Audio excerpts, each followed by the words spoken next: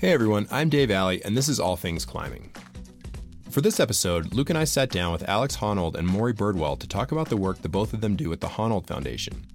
In a previous life, I was a materials science researcher working on various renewable energy technologies, including electrochromic windows and materials for better lithium-ion battery electrodes. In part because of this, I was really psyched to have the chance to talk to Alex and Maury, who are doing real work in a related space. I should clarify that the work the foundation supports isn't precisely the same as the benchtop research that I was doing, so I'm not an expert in the projects they underwrite. Having said that, sustainability and green energy technologies remain a major passion of mine from the days in the lab, and I always enjoy talking to people like Alex and Maury who are working really hard to address some very urgent global problems. We conducted this interview at the Outdoor Retailer trade show in Denver recently, so please ignore the occasional background noise. As some of you may know, Luke and I want to use this show to give back to the climbing community we're so fond of, and so we're donating 100% of the proceeds from All Things Climbing to the Access Fund and the American Safe Climbing Association. For today's episode, we're making an exception and donating the proceeds to the Honnold Foundation. Alex, Maury, and everyone else at the foundation do amazing work to promote sustainable energy access and quality of life, so please consider making a donation or spreading the word. You can also follow the Honnold Foundation on Facebook and Instagram to see what they're up to, and stay tuned to this conversation to hear about how the foundation chooses its projects, how they measure success, and what their plans are for the future. We also talked to Alex about what it was like working on the upcoming film Free Solo, a documentary slated for release this fall about his groundbreaking ropeless ascent of the Free Rider just over a year ago. Coming up after the break.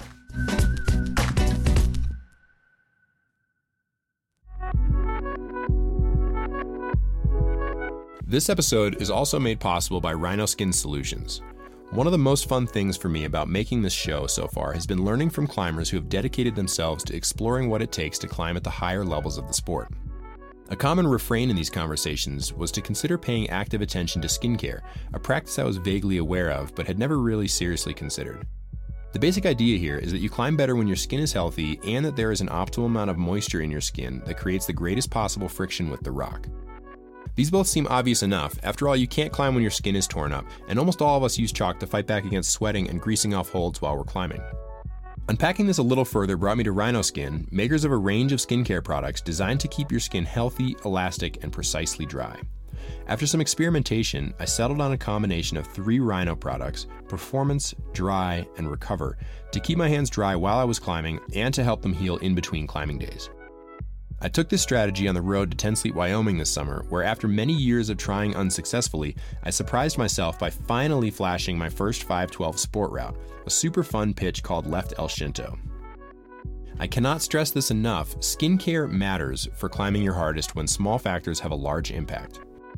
To help bring these factors under your control, Rhino Skin Solutions makes products that are non-greasy, undeniably effective, and easily the best available. If you want an extra edge to see you through a difficult red point or break past a plateau, check out what's available at rhinoskinsolutions.com to stop chalking up during hard moves and start climbing harder. I also strongly advise you to bring your favorite Rhino product with you when you go see Free Solo this fall, so you don't sweat through your pants, shirt, and chair while you're watching Alex ropeless on the Free Rider. There's definitely some general climbing questions in there too. Have you ever thought you were going to die? Yeah. Have you ever been scared? Yeah. No, so I'm trying to stay away from those types of questions. That's fine. Yeah, okay. Cool. Let's dive in. Okay, cool. So my first question about the foundation is more about the genesis of the project. And so in talking to a lot of people, it seems like climbing has a real conservationist tradition and so forth, but it's also a pastime. It's like very focused on the self. Like, I don't know how to say that in a way other than to say selfish, but it is somewhat that way. And so I'm curious, you're deep in the sport back in the day, living in your van. How do you become aware of the issues that you eventually founded the foundation to address and then progress to the point where you felt passionate enough to be called to act on that stuff? I mean, it's kind of a long answer, but I guess that's the beauty of podcasting. You can go long form. But so, I mean, I think that the foundation was sort of the confluence of several things. One was that I was reading a lot of environmental nonfiction, basically became more aware of climate change issues, environmental issues, environmental degradation. And then combined with the fact that I was traveling more through expeditions and going to parts of the world, because it's one thing to read in a book that there are 1 billion people living without access to power. It's another thing to actually go to places in rural Africa where, and actually travel through villages where people will never see an electrical grid, and just sort of realize that that's actually a thing and that people legitimately don't have access to power. I mean, it's that kind of hard to visualize when you grow up in California, where you're like, oh, I mean, you just flip the switch and things come on. And then those two factors combined with the fact that I was becoming more well-known as a climber. I was making more than I needed. I was living in a van and still had very low overhead, like spending like maybe $15K a year or something, but suddenly making a lot more than that. And then just a general sense of fairness. The fact that I have an older sister who's working as a public school teacher and she genuinely cares about the world, tries to make the world a better place in whatever way she can. And she's very passionate. And the fact that I was making a lot more than her. I could do one commercial gig and make a year's work for her. And it's there's just no fairness in that, that's not the world that I want to live in. That's not the way, it's not the way the world should be. So I'm that's just kind of silly. So then I sort of, start the foundation. And actually, I can pass it over to Mari here with, who basically has operated as the executive director of my foundation for the last 5 years, I guess. Yeah. Well, I guess I would agree with you in that I think climbing or getting in the outdoors is inherently selfish. It serves yourself. Actually, but I kind of disagree with that, actually. But okay. But go on. Well, but it's fairly self-serving in terms of me going rock climbing doesn't make anyone's life better necessarily. But if you look at the outgrowth of it teaches you a lot and it broadens your perspective. And I think we're here at Outdoor Retailer. This is a very conservation, nonprofit oriented industry. So I think the evidence bears out that it creates a community that is very focused outwardly. We have to all fuel up on our own thing. But I think this is a community that cares a lot about affecting the world. So I think it's actually a pretty natural link that if you're invested into those things, it ends up teaching you a lot. And that's where you hear a pivotal part of Alex's story is the trip to Chad. They just went climbing in Chad. That was they were just going to do their thing. And because of that. And it was a North Face expedition. It's basically a marketing trip to Chad. It's very much self-serving. It's basically a company promoting its products through outdoor adventure. Right. But, we did legitimately go to this place that led to the foundation in some ways. And now we've been supporting projects all over Africa in different places. And so, you could say that climbing is selfish or that it's, certainly a trip like that it's, that you've sold out or something. But it's kind of all contributing to very positive causes, I think. Yeah. Before we change the topic as far as your kind of origin into more philanthropic stuff, didn't you? I was looking through your book list and you got a book from your sister specifically with a note on it. Can you tell us about that? Yeah. It's funny you read that.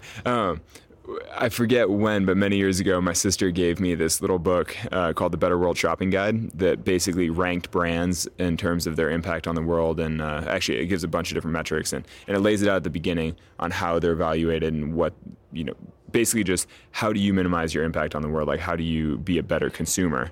And it actually opened my eyes to the whole idea. That's slightly more popular idea now.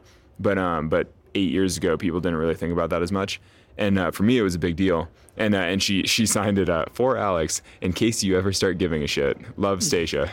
And I was like, oh man, But it actually moved me enough that I bought probably a half dozen of those books and gave them to various friends. Mostly because for me, it had stuff it has groceries and stuff in there, and so. If you're looking at two identical loaves of bread and they have the same price, except that one company supports, child slavery in other parts of the world and the other company doesn't, you're like, well, obviously I'm going to choose the company that doesn't support child slavery. Done. And so it made me realize that there are a lot of, just through education, there are a lot of ways that you can very subtly make the world slightly better. Right. Maybe only through education, right? Because that information is so buried intentionally behind all of this branding and stuff. It's impossible to walk through a grocery store and be able to look at loaves of bread and know that. Totally. And it's intentionally obscured through marketing, where it's nature, supernatural, whatever, but it's actually a craft product, and craft is one of the more destructive corporations in the world. And you're sort of they put a really pretty picture of a forest on the front, even though they're clear cutting the Amazon as fast as they can. You're that's so sad. Yeah. Well, totally. Behavioral change is the hardest thing to achieve possible in the world, right? Getting people to actually change their behavior without incentivizing it in some way. That's where we're at right now with Trump. Sure, a lot of people think he's a monster, but at the end of the day, they look at their paycheck and well, he says he's going to save my town. So even if they say, yeah, farm fresh eggs are better for the environment and they're a better product, they go and they're $5 versus $2.50 for the other carton. like more often than not. Well, so that's actually a hard. I mean, I think the beauty of something like the Better World Shopping Guide is that when both sets cost the same, you know what I mean? Right. Because, yeah, I mean, like I wouldn't expect somebody to spend more because everybody like lives within their own constraints. The key is to, within whatever you have, to make the smart choice. Mm-hmm. And actually, that was one of the big things in the Better World Shopping Guide. Is at the beginning of the book, it lists the ways in which you can have the greatest personal impact, and at the top of the list is change your banking to like a nonprofit credit union or a local credit union or like a non-national bank or basically whatever. I mean, it's all ranked out and it's all very transparent how they arrive at that. But and that was eye-opening to me at the time. I banked with Wells Fargo, and I didn't realize that if you're banking with Wells Fargo, you're basically the money that you put into the bank, they're using your money for whatever they need it for. And that means that they, as a corporation, are investing money in both sides of the political spectrum. They're supporting politics on all sides. They're supporting, say, Dakota Access Pipeline. I mean, that's, most controversially recently. But basically, they're using your money to support all kinds of things that you personally would never support. Whereas if you put your money in a credit union, then, it's staying like within the community. And so there are a lot of things like that where people don't think about it because they're just like, oh, I've always banked with, Bank of America or whatever. They don't realize like what their money is actually being used for. Yeah, and that might be the closest line of connection from a person to these causes that they abhor is by letting banks leverage that money directly. No, that's for sure. And nobody thinks about it. Nobody even necessarily cares because they're like, it's so convenient. I have ATMs all over. Yeah. And you're like, yeah, but right at what cost? Yeah.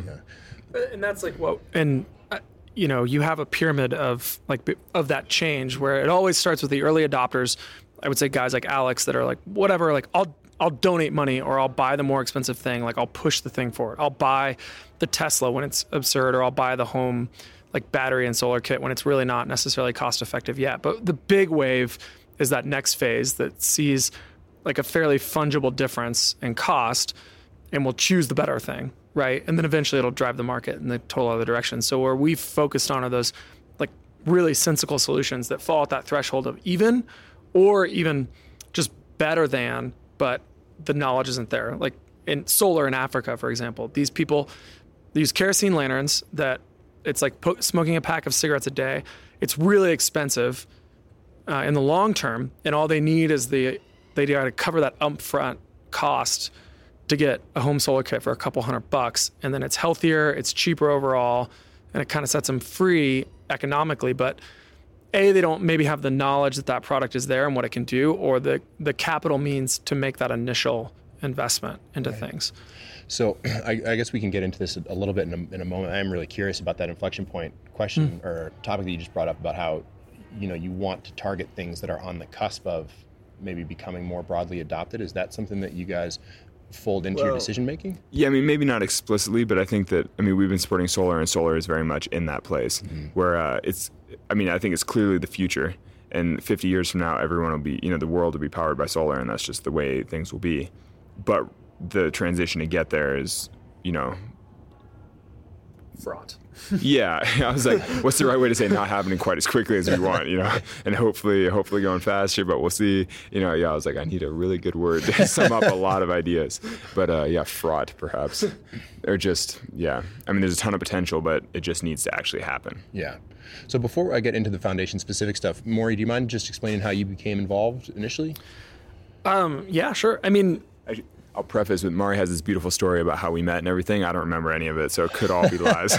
But I have witnesses. So I'm an attorney, and I actually first met Alex when I was in law school, and I was back. Yeah, this is another part I don't remember at all. Yeah. But carry on. Why do you say those things? They're so hurtful. It's because I think you had hair back then. So it's, this is true. I had hair. It's basically like two different men. Good recovery. Yeah. So, there's this climbing competition called the 24 Hours of Horseshoe Hell, which is from, I'm from that area, like grew up there, and that climbing community is sort of my original core. And so every year we would go back and do the comp, and like my buddy Jeremy Collins and some other folks.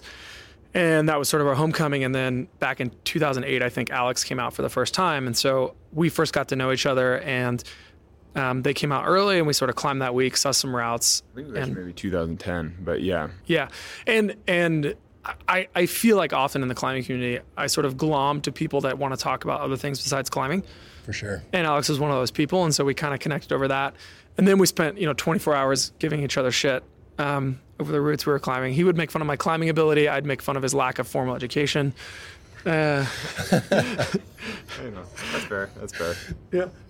Anyways, and so then we just kind of become friends. We ended up in Europe together, sort of traveling with our partners together for a few weeks. And then literally we were just climbing in Eldo with our buddy Jesse back in 2011 or 12, just driving back from a cragging session. And when Alex was in town, he's like, yeah, I'm kind of thinking, this is right after the Chad trip.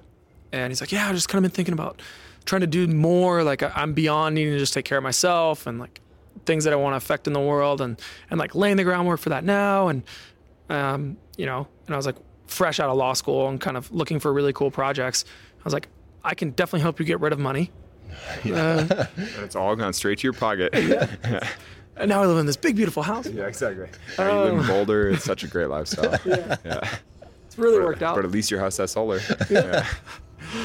And I basically just, I don't know, kept doing things with him. And eventually Alex was like, well, do you just want to run with this? And I said, absolutely. And so we've spent the last 5 years sort of finding our way.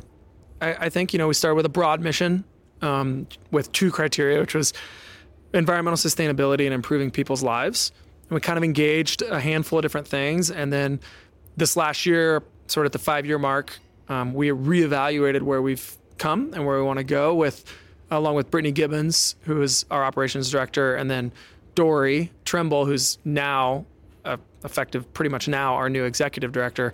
Mari's been promoted out of his job. Mari's now the chairman of the non-existent board. Whoa. But at some point there will be a board and he'll be the chairman. Yeah. But mostly just because over the years, basically like you've taken on more responsibility, there's more work, and Dory's like gung-ho to push it forward. Yeah. And so it just makes sense to sort of like each step into our next role. But yeah, it's pretty amazing. It's like the foundation has grown beyond my capacity, which is really cool. Or your capacity has shrunk because you've taken on so much other work. But exactly. But so we reevaluated at the 5-year mark, like retrospectively and proactively, and we just looked at the easy wins that we felt like we could really impact, being a smaller organization, but which also makes us more agile. And solar was just kind of our obvious answer and aligned with personal passion as well. Yeah, I mean, that's a big part of it. It's just that's also what I gravitate towards. And it feels maybe a little silly, but I mean, it's the Honnold Foundation. It's mostly my money, and it's like, obviously it has to be projects that I personally care about enough that I'm passionate about. And for whatever reason, I just feel like solar really will change the world. I mean, that is the solution to so many environmental and I wouldn't say personal, but not personal, societal issues. So. Sure. Yeah. It's a more versatile solution, I think, than a lot of people realize as well. Yeah. Like solar comes in so many forms, and there's, it's not just like the rigid single, crystalline panels on people's roofs and stuff. And we literally really support projects. That is all we've been actually installing. But when you're talking about it taking over the world, there's going to be many breeds of solar. Yeah. I mean, freaking windows, like solar windows one day, for sure. Right. But we do support projects that range in products from like $5 lanterns to like $20,000. Yeah, like PV systems. Yeah, totally. So. Yeah. That's awesome. I used to work on those dynamic solar windows actually back in the day, and I was psyched to hear that you guys were. Wait, which systems? I was those like dynamic and energy capture windows and stuff. Oh, cool. I was a researcher, and I'm taking a career break to be a stay-at-home dad, and now we do this podcast and we donate the funds to the ASCA and the Access Fund. That's awesome. But it's like, dude, you should be given a podcast. Yeah, I was like, well, you obviously know 10 times more about this than we do. I don't, but I miss it, right? Because I feel like, to your point about feeling like you're living, you have more than you need to get it, for yourself, and it's like there's a part of me that loves coming to outdoor retail and working in the climbing like industry, but it's not like the same, right? Yeah. Like there's a part of me that's like, this is really great, and I love these people, and I love this industry, but it's not the same. It's not making the world a better place. Not. Totally. And so anyway, I know it's interesting because like with the Honnold Foundation, people have often asked, like, oh, you take kids climbing or you like take kids outside, and I'm like, I'm all for outdoor participation, but I'm kind of like, that doesn't necessarily save the world in of itself. Like I would never devote my money or my energy really to like promoting climbing or or because I'm like, that just doesn't have that big an impact. Yeah, when you have like 1 billion people living in poverty, you're like, it seems a little indulgent to like take kids climbing. Right. You know, Yeah, it's absolutely. like, yeah, I mean, that's not just, you know, that's not the world I want to live in. Right. It's like, yeah. Yeah. I mean, that might get there eventually. But yeah, no, we have an totally, urgent totally. problem. Yeah, exactly. It's like, you know, triage. Like, let's sort through our problems. I think that's a second or third order effect, though. Is it creates more conscious people, to our earlier I point. agree with that, but it's kind of like when somebody is living in abject poverty and somebody else is like, I need a hobby outdoors. You're sort of like, well, like there's a big mismatch there. Yeah, yeah, you're not first in line. I'm sorry. Yeah, for sure. So I don't know which one of you to direct this question at, but how did you decide to establish like a foundation, right? Because you've got these resources that you can direct to other projects. So, forgive me to consider your question, but why not just donate that money? Yeah. So no, I thought that, and certainly I could have, especially because up until now the foundation has been mostly my own money. But the idea was that to make it more public facing in the hope that, because I mean, really, me donating my money is nothing compared to, you know, say the Bill and Melinda Gates Foundation. That's my go-to example because it's so big. But I mean, anything, like every tech entrepreneur has their own foundation, and they're all endowed to the order of, you know, hundreds of millions or billions of dollars. And I'm giving, you know, I mean, we've given like less than $500,000 to date type deal for sure. You know, something like that. But so it's Half like, or one, yeah. no, I mean, well, yeah. So not that much in the grand scheme of things. But the thing that I realized that I do have is a big public reach, or you know, I'm highly visible. And so I was like, well, if I have if there's anything that I personally can contribute to this, it's like adding more visibility to the issues.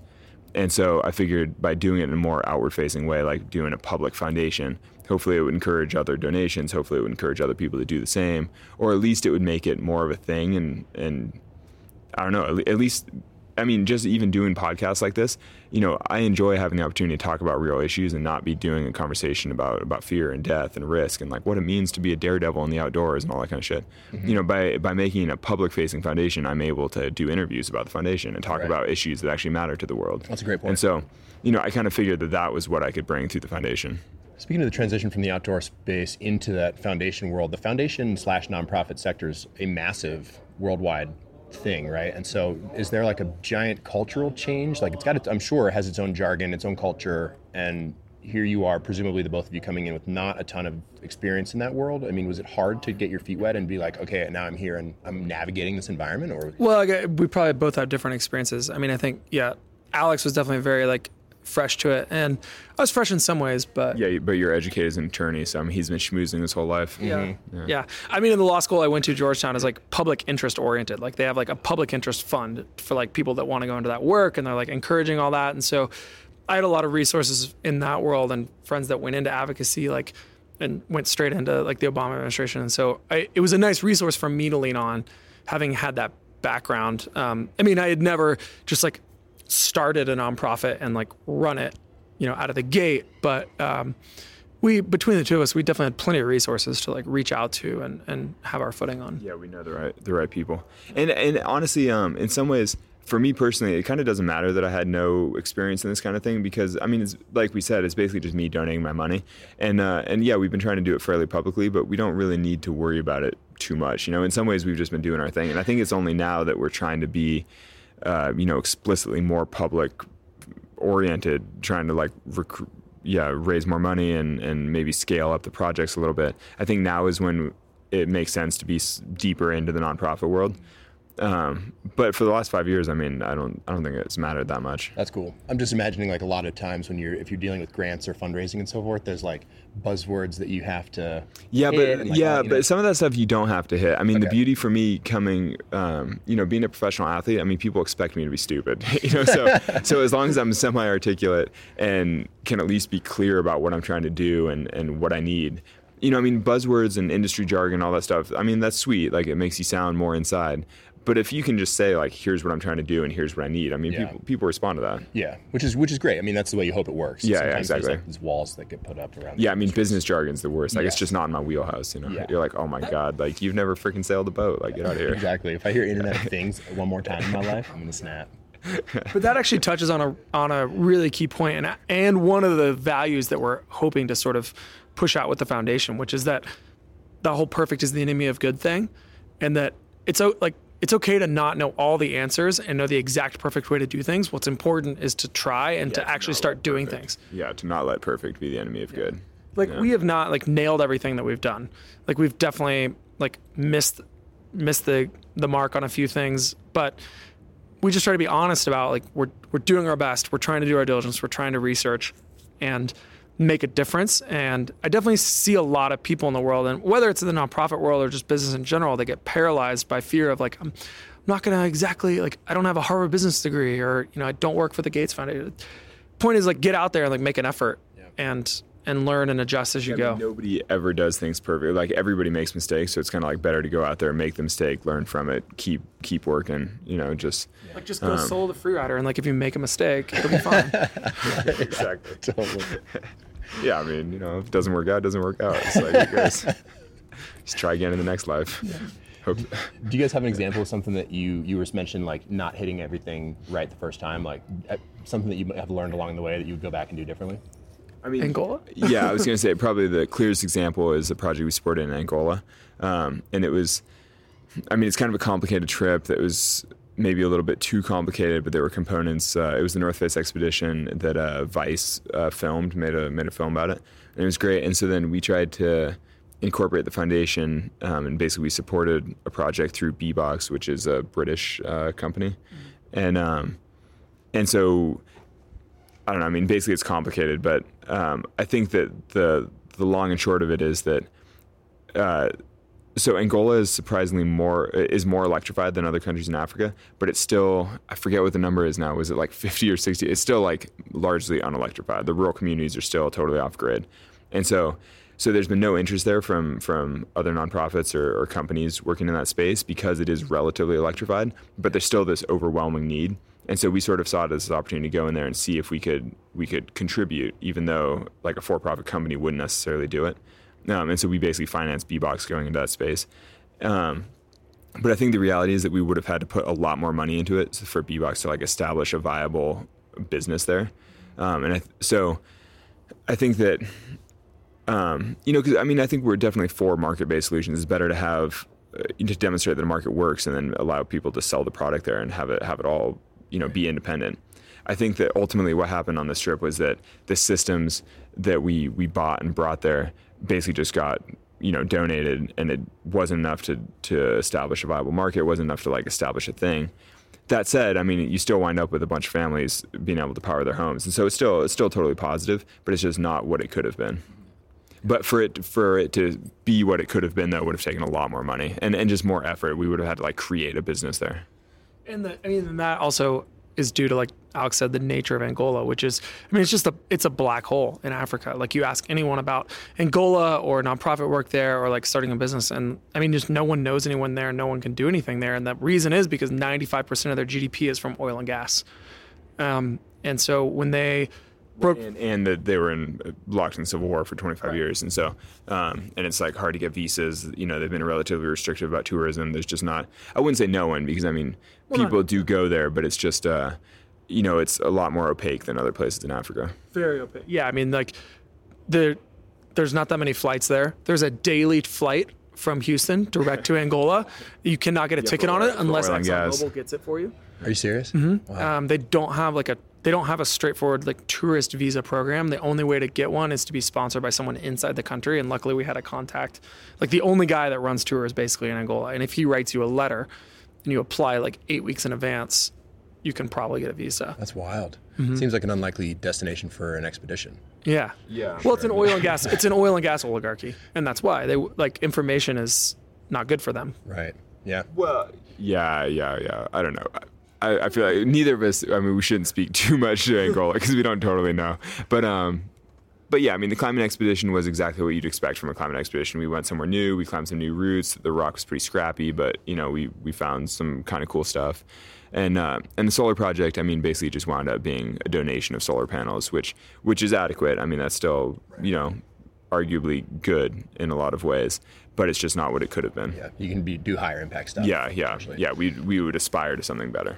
Our hope is that maybe in a couple years, someone's like can appeal to, oh yeah, remember those systems that were actually effective, and can use that as sort of a wedge to get in. But So related to this, I'm really curious about how you guys choose your projects, but then assess the success or failure of those projects. And partly because there's the market, and then there's the context, and then there's the technical component to all of these things. Like there's a lot at work with what you guys are trying to support. And so, I mean, how do you come into this space and assess these technical solutions and then find the projects that you want to support and then look back and say that's good work you're doing? Yeah. So, I mean, so evaluating projects, I'll start there.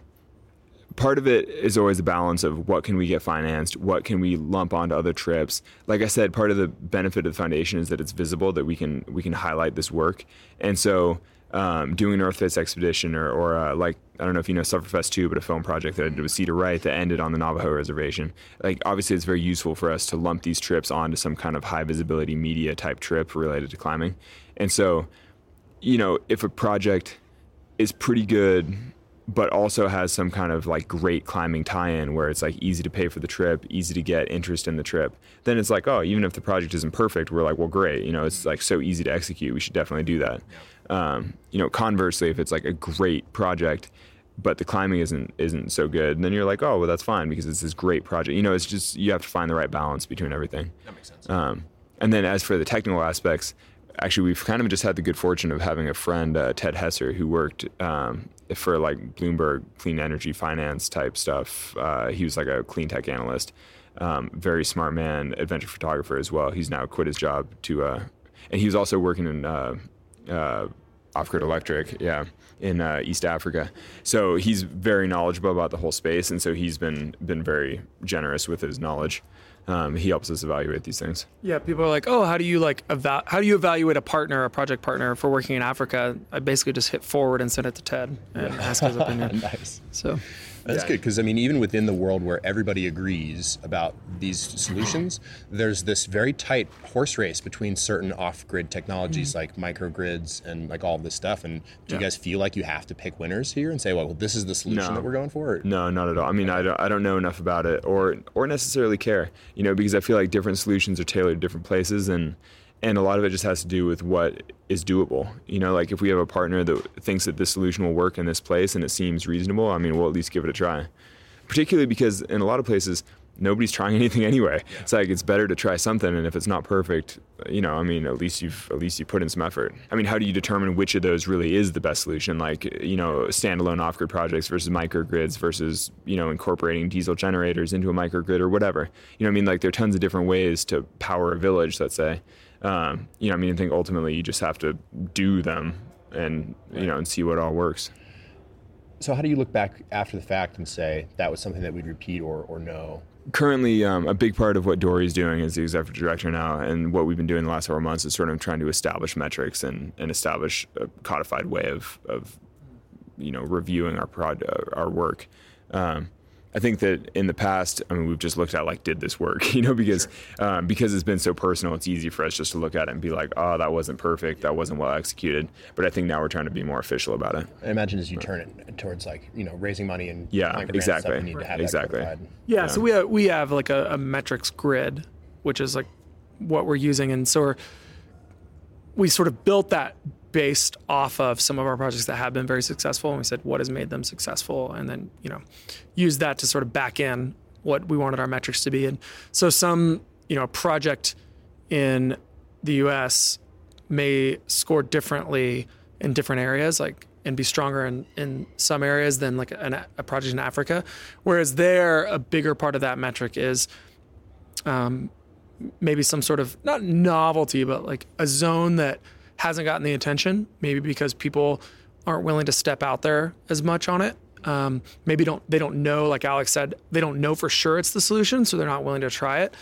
Whereas in the US, there's not as many questions about what is the effective solution. And so Yeah, because the U.S. is already all grid tied anyway, so Yeah. it's like, you just put a PV system onto a house, it ties into the grid, perfect, done. Yeah. But a big We're not big immune thing to those that's problems always like Flint and stuff like that, where Yeah. we can't get out of our own way. yeah, there's some big, not to say the U.S. is perfect, but in terms of the grid, it's Yeah. pretty stable. No, you're except right, for the freaking Navajo reservation, like Northern Arizona, where we went with Silverfest too.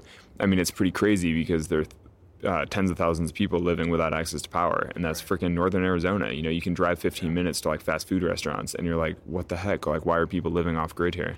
It's like, Yeah. Or just these open questions about how well prepared our grid is to accept all of the incoming solar power that we have in 20 years. Though that's something that I don't think the foundation will ever touch. No. Because like we're never going to be a That's whole, yeah, for sure. Yeah. yeah.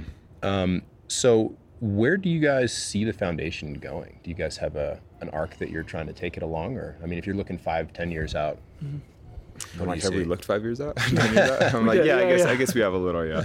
Yeah, we did that 5-year retrospective, and then that was also a 3 and 5 year strategic plan, or 1, 3, and 5 strategic plan, which obviously will adjust. It's like the years go by. as the years go by, it's like the Mike Tyson. Everyone has a plan until they get hit in the face. I mean, we want to grow it. One of those big initiatives is to grow it beyond just Alex and his support. I mean, he's always going to be sort of the voice and the founder of the foundation, but like he said, the majority of the dollars have been his, but we want to grow beyond that, right? And make it a bit more scalable and have a bigger impact. I don't know in terms of size of staff or whatnot, but we have keyed in more on not just giving grants, but also being more involved in some projects. I think, though, that in a lot of ways, the point of the foundation has always been to do the most good in the world. And like if some private donor came in and said, if you remove your name from it, if you destroy the foundation, I'll give, $500 million a year to projects wherever, I'd be like, sweet, done. Yeah, Foundation's dead. Like, you do your thing. You know what I mean? Like, if somebody else could do it better and get the work done in a better way, then I'd be like, let's do that. Yes. But I mean, I think for now, the foundation is the best way that I can think of to try to have a positive impact and hopefully inspire others to do the same. And so, we're open to anything. I mean, I'm open to whatever solutions, like, do the best work. I think for now, this is our answer. So for $500 million, Alex will attempt to free solo El Nino. For $500 million, I will successfully free solo El Nino. Like, no question. Like, no problem. So that is an open offer to anybody listening to this podcast. If you will donate $500 million to charity, I will solo El Cap for your private viewing pleasure with a telescope. Oh, I'm like, I definitely could do El Nino for $500 million. Yeah, what about the I'll nose? bring it. That's a bit more of a thing. I don't know. That I'm not sure. 600 million. 600 million. Yeah. But El Nino, I'm like, fuck yeah. Fucking, I'm going to rig lines on the whole thing and just work for a couple months. Well, because there's never anybody over there, so it'd be easy to rehearse on. It's like, take your time. Well, let's get to work. I'll start asking after this interview. Yeah, totally. Start finding donors. Got $5. It's like ultimate blood sport. You're like, you sit in the meadow with your telescope and you just watch, and while somebody shakes at the base, being like, but it's $500 million. I should do this. Think of all the lives I could possibly change, except for my own, which is going to be cut short. Well, I was going to say, it would be quite changed, I'm sure. Yeah. There's a 50% No, non-refundable deposit, though. yeah, exactly. No, I think I'd make it. I'm pretty sure I'd make that. Yeah, but either way. Man, can you imagine soloing El Nino? It'd be pretty epic. Yeah, dude. What do you mean $500 million? No, I can't. Yeah. I actually can't imagine. Yeah, But right. Yeah. That's the correct answer. Well, see, I already took that first step. I'm like, El Cap, it's not that bad. So now I can think about the hard routes. Oh my goodness. So this question is a little bit asked through the lens of my own experience, and I'm wondering if either of you, but Alex particularly, with your thoughts going into starting the foundation, has the work with these projects and sussing out all of these things that we were just talking about, evaluating them, talking to these other people who do these work, has it changed your perspective on these issues at all? Do you feel differently about either the problem or the solutions or the way that the work is conducted now that you have been in that space? So I've done a handful of installations with Grid Alternatives in California, and that's the perfect example of like going and physically being on somebody's roof and just bolting panels on, and you're like, oh, this is, and I don't know if it's changed my perspective that much. I think if anything, it sort of highlighted the need, because every time, because Grid Alternatives works with low-income families and it also does job training. So basically, I'm on the roof with high school kids that are like learning how to be solar installers. Basically, like this is going to be job training for them. Yeah. And then you see the families and that you're on whose home you're working on. Yeah, upon whose home you're working. And you see that, I mean, these are families that really do benefit from having a smaller energy bill. I mean, like, it's a big difference for them. That was actually a perspective change. I remember that because young Andre, Yeah, exactly. who was one of our earlier grants to Grid Alternatives, which is a U.S.-based, very, very large, was to the Sacramento office for the operations there. And a portion of that was earmarked for this solar technician training program they did with AmeriCorps. So they would like train these high school-ish, or just out of high school kids to be a solar technician and then join the solar workforce, which is growing and growing. I mean, it employs more people than all of oil and gas combined. And Alex was pretty lukewarm about that aspect at first. He's like, I just want to get panels on roofs. And yeah, because it didn't have a clear environmental component, I was like, job training, I mean, that seems so soft compared to the actual reducing carbon emissions. And then we showed up into this install, and this kid, Andre, was there, who was from, kind of a rough and tumble childhood and went through this program, and now he's a solar technician. And seeing that in person, we're just like, whoa, this is awesome. And now Alex has done a few installations with him, I think. Yeah, I did another installation with Andre. Actually, we did the one with him when he was in job training. And so they were like, these are the kids that you're supporting through this AmeriCorps program, and meet Andre. And so he showed me, he basically taught me how to do everything. Because I'm just a volunteer. I'm just up on the roof being like, what do you do? And he's walking me through it. And then I did another install the next year, and Andre had finished his program, but they'd actually hired him on as a technician full time with Grid. Awesome. Because a lot of the kids get hired away to different companies, like say, Solar City or something. But they'd kept him on as because they actually do have to do the work too. Because they always have a bunch of volunteers come out, but then they need a couple people that actually know how to do it to guide the volunteers. And so it was cool to come back a year later and be like, I'm working with Andre again. And he's, I think they sort of arranged that I would work with Andre again so that I could see that it's cool. But yeah, I mean, it's sweet. You're like, this kid has a job in a good field, he's doing good work and he has skills that he wouldn't otherwise have. And, I think that's great. Yeah. It definitely made me appreciate that component of Definitely. Yeah.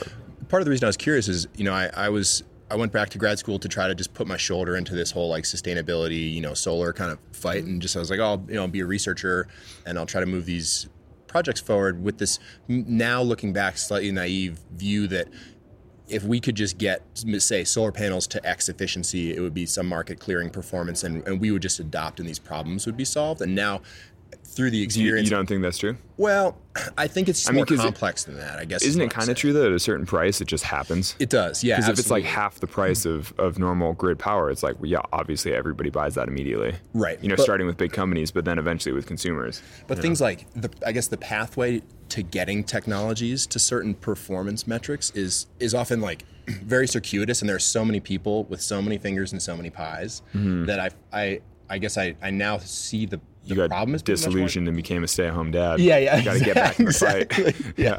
I'm like, I'm out, dude. Yeah. Podcasting is my life. Yeah, totally. That's cool.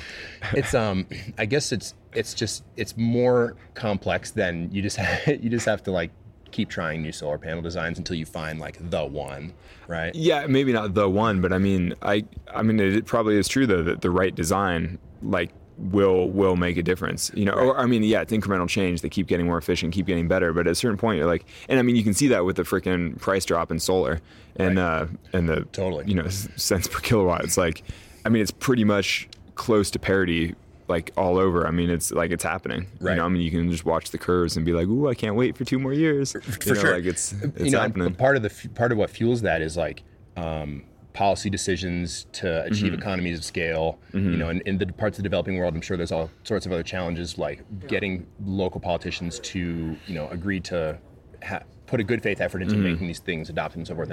And at a global level, there's just all of these other attendant problems than just purely the technical one. It's maybe the better thing that I'm kind of but so even with poor policy, it's still happening, just more slowly. Yeah. And in some ways, China's kind of leading the charge no matter what. Even if the U.S. steps back and even if Europe steps back a bit, it's it's happening regardless. Maybe it'll take a year or two longer, but it's that's the future. Yeah, agreed. And that's a big debate in the nonprofit space or just in general, right? Is some people say, I have friends who say the only thing worth doing is policy advocacy, because one, like a rider on a piece of legislation can have more impact than your dollars could ever have with doing those projects. Right. But the counter to that is that if you're advocating for policy without examples and demonstrations of efficacy, Right. then you're advocating for this abstract, empty concept. So, I mean, I think you need both. And we've just identified, like, we do policy work on our own time, but in terms of the foundation, we just identified actual demonstrative work as our hedgehog. Yeah, so I mean, if we want to make this podcast contentious, here we go. Let's just dive into some shit. So, I mean, Protect Our Winners, perfect example of advocacy organization with snow sports athletes, like advocating about climate change. And I think they're doing important work, and I think, educating about climate change is important. But, I mean, they're flying all over. Like, basically, their organization has this enormous carbon footprint. And the athletes, I mean, winter sports athletes in general have an enormous carbon footprint. Right. And so you're basically like taking some of the biggest footprints in the world and making them even bigger to advocate about climate change. And I've always felt like an organization like that should, so I could be wrong about this because I don't work with POW, and I've heard that maybe they do some kind of offset program or something. Yeah, they're having their athlete summit here in a few weeks, and they are purchasing offsets for the entire thing. Well, for the summit, but I mean, I feel like the whole organization should be offset. But I feel like the whole organization should be offset through positive projects, like the sorts of things that we're trying to support, like with solar or something, where it's like you're actually making the world a better place. You're helping human lives. You're helping communities in a way that offsets, your carbon. And so basically, you just have to actually do the thing. It's like advocating is one thing and definitely can have huge policy implications. But at some point, the work has to get done. Yeah, and I feel like you need a combination of both so that you can. The solution has to be there, right? And not even the technical solution, but somebody just has to physically go out and freaking do the work, like hammer the shit on the roof or whatever, like install the insulation to make your home more energy efficient, whatever. I mean, there are a lot of things, like the world has to change and somebody has to actually physically do that. Yeah. It's like, I guess that's really what I'm driving at is like, do you find yourself discouraged, but have you found your views on what is the most effective evolving as you learn more about that space? Yeah, I'm not sure, actually. I mean, it's probably true that policy change is the most effective. I mean, if the U.S. doubled down on the Paris Accords and was like, we're doing this, we're meeting all our goals, and like it's happening and it's coming top down from the government, like, yeah, that's way more effective than anything that any foundation will ever do. Yeah. That said, like I said, somebody has to actually go and do the work. I mean, right. Like a lot of things have to change in this world, and so if you just start doing one at a time, I mean, it's a finite world, and so like each little thing that you do is one thing that doesn't have to get done later. Yeah. It's like, I think, well, definitely one of my views that has hardened and what Alex was talking about is that if you're going to advocate for something publicly, to like also try to mirror it in your own life. And I mean, let's be honest, like we're all white upper class males here in America. I myself middle class. I live in a car. Oh, But no, you bought a home actually. I know I technically do own a home, but I've still been in my van more time this year than the home. So, I mean, the reality is that like our consumption is higher than anyone else in the world. Sure. Like let's just acknowledge that. But at least sort of being self-aware and making those efforts, which Alex. But, I mean, yeah, the thing is, my footprint is way larger than average, but I've done the math on it. I have a sense of what it is. I've offset it through actual just straight carbon offsets, like a tree planting, rewilding type program in Europe, which I'm actually pretty excited about. Mossy Earth for anyone who's interested. But then if you also add in what we're doing through the foundation, I would argue that my personal footprint is much lower than most because I'm trying to do quite a bit of positive to offset the negative that I'm doing. And so, yeah, it's not perfect. I mean, ideally I would live in a box and never move and, eat only air and it'd have no impact. But, I'm a professional climber, I have an impact, and I'm willing to look at that, calculate it out, and be like, here's what I should do to make it better, or at least to try to improve it. And making the attempt and like being honest about it, as opposed to, like Alex said, I see a lot of people in this space that they advocate for one thing, but then they exempt themselves personally from the same metric. Right. And it's a lot of professional athletes definitely do that. And it's like, are you really flying there for like advocacy for a day or to get a photo op for your Instagram so you can say you were involved? Yeah. And then I see the same thing just with like the wealthy in general. They're like, we have to, climate change, blah, blah, blah. It's like, but you just fly around in a personal jet all the time. Like, at least take stock. Right. I mean, to your point about slightly more expensive groceries, I think a lot of the people who we would hope would be the ones to buy more socially responsible things, see themselves as not being part of the class of people who should spend that extra money to buy them. And so, it's waking people up out of that loop. Food pricing is actually interesting like that, because food pricing as a percentage of our income is at the lowest that it's ever been. People in the U.S. right now spend less on food than they ever have, basically, as a percentage. And so people are like, oh, groceries are too expensive. The price of bread's gone up, the price of milk's gone up. And you're like, yeah, it's gone up, but relative to your income, it's the lowest that it's ever been. If people were spending the same percentage of their income as they were in the 1930s, they'd be eating only the nicest food, like fresh organic vegetables and stuff. And it would be much closer to how you kind of hope the world should be. But I don't know. Yeah, there are a lot of things like that where people are like, oh, I can never spend the money. And you're kind of like, if you look at the breakdown of the U.S. income over the last 100 years, people spend way more on leisure and recreation stuff now than they did in the past. And sometimes it's like, well, if you can't spend the money, then nobody can spend the money. Yeah. Come on. What do you say to people who have an interest in getting involved in the foundation, either with time or money or whatever? Do you guys definitely give us your money. Okay. Yeah. Do you guys have like a pathway set up for donations? Yeah, but so anybody interested should just check out the foundation, hanofoundation.org. We're better equipped to accept donations of money than time. Okay. And people often ask, like, how can we help? And I really appreciate the sentiment, but the reality is we're just not running that many projects. But I think that the best way, if somebody has the time, they should reach out to some of our partners like Grid Alternatives, because going to a grid install is freaking awesome. It feels great. It's kind of amazing. It's really educational. And actually, for somebody like me, I have basically no skills. Like, I don't know how to use power tools. I don't do anything. Like, I don't know how to use my hands except to hold small holds.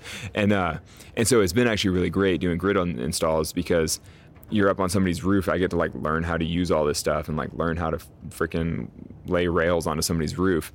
And it's kind of a nice way to learn, because the homeowner's getting it for free. So it doesn't really matter if you freaking shoot the nail gun like 9 times in the wrong place, because it's like, well, as long as you caulk all the holes and figure it all out, like, it's fine. Because nice forgiving environment. Yeah, it's a very forgiving environment. It's a good place to learn.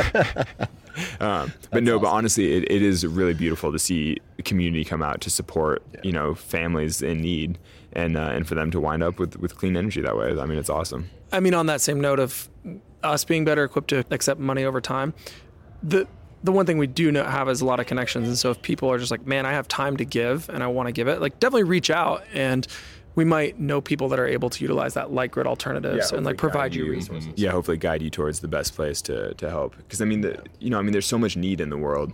Right. It's like people just need to be connected with the right organizations, and I think, yeah, just it feels good to go do any of that work. It's like you go do one install and you're like, that was awesome. Like, I should do this more often. So because of that and that effect and the time that you spent in this space, does that turn the volume down on the other stuff that you guys do, like your, the climbing that you do for yourselves, or does the work on these really urgent problems and really helping people's serious quality of life needs make climbing feel smaller? To me, no. No. So the foundation has been steadily increasing. It has been a steadily increasing presence in my life for the last 5 years. It's like more and more important, more of my time, more energy. But that said, I'm a freaking climber. I love rock climbing. Yeah. I go climbing a lot, and that will still be my priority for the foreseeable future. Cool. You haven't done anything notable in a few weeks. I've been mostly gym climbing, so But I almost sent the blue route. That's cool. But maybe next time. I would have a different sentiment probably, but that's just different because I'm not going to change the world by like. I want to have a positive impact on the world, and I'm not going to do it through rock climbing. I really enjoy it, and I learn a lot from it, and I connect to an amazing community, and meet people like Alex and become close to that. But no, it turns down that volume in that. Like, I have no interest in quitting my life and moving into a van and climbing full time. Like, that sounds totally empty to me, because I won't do anything groundbreaking by doing that. Like, the things that I can do, and I won't do anything groundbreaking in general in the world, but I know that at least the best, the closest you'll come is through, is through my projects with like the Hano Foundation or like Meridian Line and stuff like that, where Paradox Sports. They're selling the board of also. Especially with your unwillingness to solo El Nino. Yeah, do you even I want just it? have not. Yeah. Why not somebody offer you $500 million? I will try. I will also try. Yeah, I mean, come on. That's like a Non-refundable. lot of money. I'll say, Alex, I would love you to do that, but I might take the money and give it to Maury and watch him try. No, but you would die. It'd be horrible. Yeah, but $500 million. I know. I don't know. I know they say you can't value a life, but you can. Yeah, apparently you can. Yeah, exactly. No, I mean, I would be interested in that. It raises some big ethical questions, but I would go there for sure. Yeah. I'm willing to grapple with those questions. Have all the dialogue after the fact. Yeah. So I want to ask you a couple questions about the films you have coming out this fall. Oh, yeah. So you've got 2, is that right? You've got No. Free Solo is so the film Free Solo is coming out this fall. It's a feature documentary about me free soloing El Cap. Okay. I guess I was thinking, do you guys have a short in Real Rock about the nose? No, that's next year. Oh, They filmed it this year, but it's for the year after. And a lot of that has to do with contractual stuff because Gotcha. Free Solo, I'm basically not allowed to be in other films for a while and whatever. But also because I think they already have their Real Rock lineup sort of set for this year. Yeah. Because, I mean, it'll be out in a couple months. Like, they need to finish the movies, you know? Yeah, totally. And considering we didn't even do the speed record till last month, it would have been, it would have been possible, but I think it'd be hard for them to, like, crank it out that fast. Yeah, that makes sense. Yeah, no, that's true. Yeah. So is Free Solo the biggest film project you've worked on before? Obviously, you've filmed a lot. Free Solo is the biggest film project I've worked on. I mean, Free Solo is the biggest film project that's ever been done in the climbing space. I mean, it's fully like going to movie theaters. It's like, it's a thing. Though actually, I'll just for courtesy, I'll mention that the Dawnwall film is also going to theaters this fall.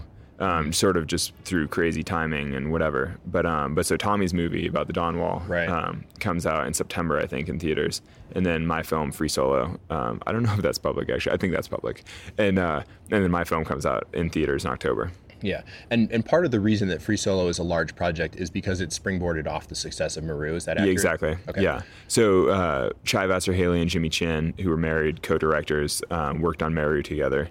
Maru did surprisingly well, like audience award at Sundance and shortlisted for the Oscars. And, it's a great film. I mean, I'm sure most climbers have seen Maru. And so they were approached after the success of that film with offers to do another film. And then they approached me about doing a feature. And, I was obviously open to it. And then I was like, if anybody's going to make a film, it's going to be about El Cap. It's the only thing I care about. It's the only thing worth a feature film. Mm-hmm. It's like an objective that's worthy of being on a big screen. So with a screen big enough to show how big the wall is. It's like a 3,000 foot screen. Yeah, exactly. No, I mean, that'd be awesome. Life size. Yeah, we did joke about that for the Yosemite facelift next year, we're just going to project the movie right onto El Cap. Oh, that'd be incredible. It'd be so epic. But not really in the spirit of the Park Service. They would be bummed, but that's all right. Yeah. So experientially for you on your end, was that different than a lot of the films you've been on in the past? I mean, I imagine the production side of things is totally different. Yeah, the experience was just a completely different scale. Yeah. I mean, most climbing films, or like short brand pieces, you just go out and get the shots. You're like, okay, here's what we need. You just go out, you get them, and it's done.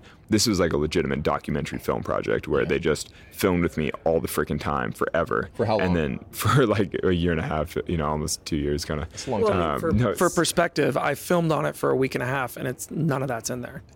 Was there certainty about the outcome, I guess, of you doing this Free Solo, or was there this possibility that maybe you end up not attempting the climb for reasons related to conditions? Yeah, so for the first half of the project, there was uncertainty. Like, I don't know if this is possible. And then I don't want to give spoilers for the film, but it is all sort of public knowledge because it all happened. But so I sort of attempted the Free Solo in the fall and bailed. Basically, like went up and then started French freeing, like pulled on some bolts, cheated, came down, and was like, okay, that wasn't my day. But as soon as I had my failed attempt, I knew that it was possible because I was like, that was pretty freaking close, like I'm basically almost there. And so then for the final 6 months of the project or so, it was just sort of this, inevitability. Like, I will do this. Let's just see when it happens. Yeah, that must have taken a lot of pressure off the project, I imagine. I was curious if the project if there was pressure in one direction or the other, either the project on you and now you feel excess pressure to, execute this climb. Well, so part of the reason I wanted to do the film, part of the reason that I agreed to do the film was because I kind of wanted some pressure. I'd been dreaming about soloing El Cap for 8 years by the time I actually did it.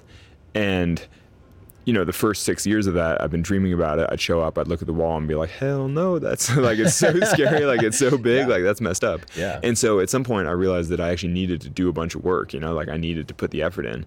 And so I kind of wanted to be held accountable a little bit. Like I wanted a little extra pressure. You know, the same way that folks tell all their friends that they're going to run a marathon and then they're like, oh shit, I better start training. Yeah. You know, exactly. it's like, it's all and so, damn it. Yeah, exactly. I mean, I definitely didn't sell El Cap just for the grams, but you know, I mean, it made sense to like, so it'd been a very closely held private, you know, sort of secret goal for years and years. I hadn't talked to anybody about it. And at some point you have to tell your friends about it. You have to, if nothing else, just to get some expertise, you know, to ask people like Tommy, like, well, what would you do to train? Or how do you feel? I talked to Uli Steck quite a bit about training, like, cause he basically onside at the Golden Gate many years ago. And, you know, I was like, oh, how did you train for that? And what were you into? It's just like good to be able to talk to your friends and like get help. Yeah, I think there was also a tension between like the overall pressure, the positive pressure that Alex has of like the support to do it, and then also like some of us that were close to him ensuring that there wasn't like immediate pressure to do it on someone else's terms. Yeah, and I mean, I can imagine it's easy to see the bleed through happening a little bit, I guess. The thing is, though, that I knew that ultimately it's always my choice. You know, it's my body, my choice. You know, Yeah. I'm like, no matter how many people tell me to go climb some wall, like I'm never gonna climb. You know. Yeah. And I knew that if there was too much pressure with the filming, I could just freaking dip out and go do it myself, and not tell anybody. Yeah. You know, but the thing is, I just knew that would be disrespectful to them and their time and the amount of effort they put into making a good film. And ultimately, I think the film is way better for it. Like the film is stronger for sure. Yeah. I mean, hopefully you guys will see it, and it's I mean, I think it's pretty freaking good. Oh, I can't You know, wait. I mean, it's weird because it's got a full hour of just me and backstory, and it's like weird to watch yourself. But then the actual 20 minutes of free soloing El Cap is freaking awesome. It's like so good. Oh man, It's the climbing is it's really really good. Yeah, for sure. I kind of hope it winds up on IMAX somehow or something, just so that like it's like wraparound intense. yeah, I mean, just imagine freaking El Cap on a big screen. It's so awesome. Yeah. Oh, I mean, of any film that does justice, you know, like it just really captures the experience well. That's awesome. I mean, yeah. First of all, congratulations on the whole coming together.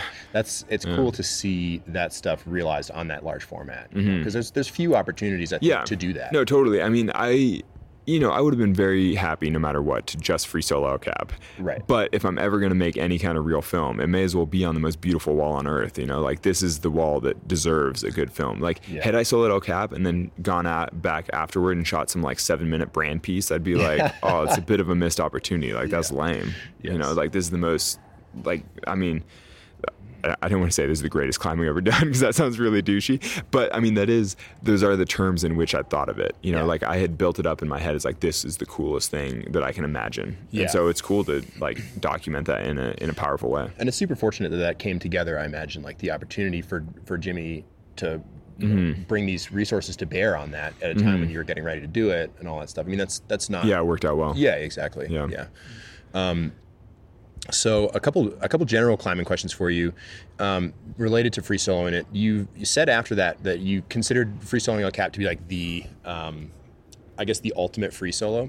And I think that's a very fair assessment in the sense that if you were to say go as free solo El Nino, it's easier to see that as an incremental step forward, even if it would be much harder than the free rider.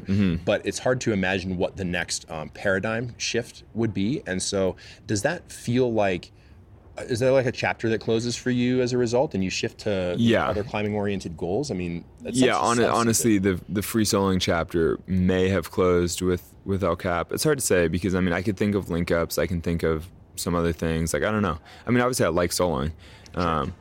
But yeah, I mean, it's hard to imagine something bigger than El Cap. Though it's funny because free soloing the triple is like an obvious thing in Yosemite.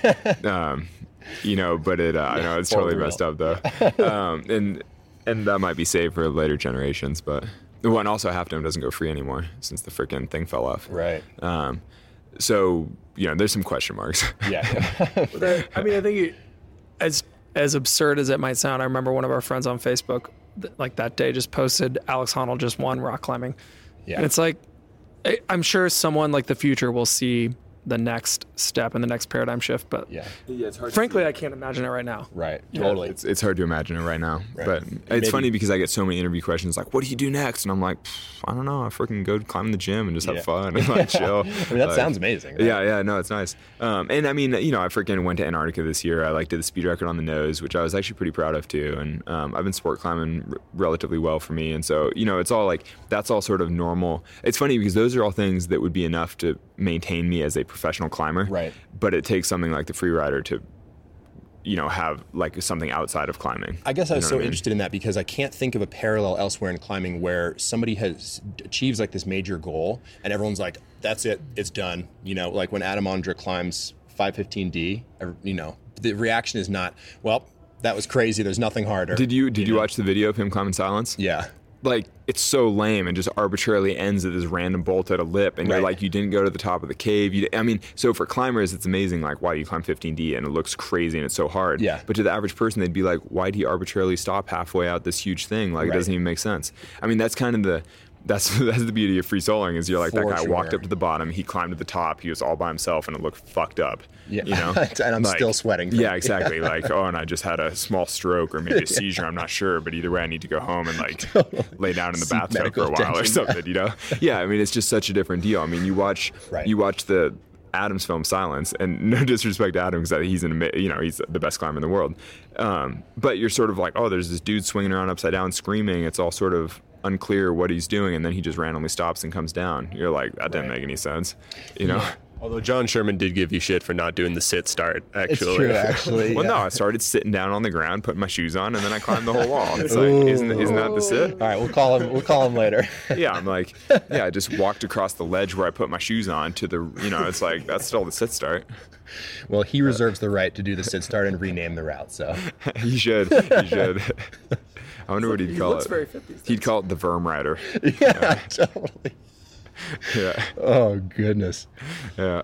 So, there's a couple like broader zooming out a little bit questions, but when we were talking earlier about the rise of gyms before and the rise of guide services being available to give as like vectors to introduce people to the sport, either in terms of instruction or whatever, and people reaching really high levels of performance without ever really going out on their own. Do you feel as though the move away from mentor protege or sort of like a oral tradition of climbing is going to have these downstream effects in the sport that are maybe... I very much disagree with that, because I literally am that kid. I was climbing 513 in the gym before I ever went outside. Yeah. Like, I am, like, everyone complains about like, oh, Jim Gumby's going outside. I'm like, I'm the freaking Jim Gumby. Yeah. And now I have a foundation devoted to environmental issues. I freaking have, expeditioned all over the world. Like, like, I am the Jim Gumby, and I'm sort of like, I think that all other Jim Gumbies should get the same opportunity that I've had, where they go out, they learn, they get better at it, and then they care about the outdoors. Definitely. I'm like, that's awesome. Oh, agreed. And I mean, I grew up sort of in a vacuum in Sacramento. Like, there wasn't any mentorship. There weren't like the old trad dudes taking me out and teaching me. I mean, there were some people that took me outside, but it just wasn't, it's not like growing up in Yosemite or something. Right. Or it's not like Tommy growing up, like climbing the Diamond to H7 or whatever, to H10, I think. Yeah. But, Tommy's dad was like taking him up mountains when he was 3. Yeah. And like, that's a different level of outdoor, for sure. outdoor teaching. But eventually those people are going to be in the minority, right? If they are not already. Which, the teachery folks or people like Tommy? People like Tommy, right? And Yeah, I think that's but my fine. point is that Tommy and I have wound up in the same place, basically, except Right. that he's still a lot stronger, even though he's missing his freaking finger. But, Best adaptive climber in the world. I call him the world's best handicap climber all the time. But anyway, my point is just that we came from very different places and wound up at the same destination, sort Yeah. of. And so I'm like, I think that is Yeah. fair for everybody. Totally. So maybe not necessarily cultural impacts to the sport. Yeah, I don't think that there's any real downside from people in the gym. Yeah. Going I outside. guess not necessarily even downside. Just does it become a different collection of? I mean, it might. I mean, so climbing going into the Olympics and climbing Exactly. being such an Perfect urban example. sport. I mean, yeah, that probably will change the sport in some ways. But I'm like, I'm totally fine if people want to call indoor climbing like it's kind of got its thing. I mean, already there's the World Cup and things like that. Like indoor climbing has already sort of taken a certain direction, Definitely. and like that's fine. It doesn't affect what the rest of us do outside. Yeah. I mean, agreed. Let's dive back into some slightly controversial opinions too, which is like I grew up, I got into climbing because a climbing gym opened in Oklahoma City, and like I started going in the end of middle school and high school and stuff, and I just bought Freedom of the Hills, and my friends and I managed to survive, and not like I think the first thing I tried to leave outside was like a 511 like mixed route, and I didn't even. All I had was quick draws because I didn't know the difference. It was also my first whipper. And, but anyway, so I get very, I actually kind of react strongly when you hear like all the people out there now that like there's all these organizations that are about that transition. And they're saying like, well, but like this person and this person, they don't have that mentor. Like this community needs to teach them. It is owed to them to have a mentor, to like have instruction and to be showed how. And it's just like, well, I just like bought a book and read it and like got into it. And like similarly with Alex. So I think there's this illusion that all of us that are really into climbing now had some trad dad like Mike Caldwell that was teaching us everything and like taking us outside. And that's like totally not the case. Like you don't need,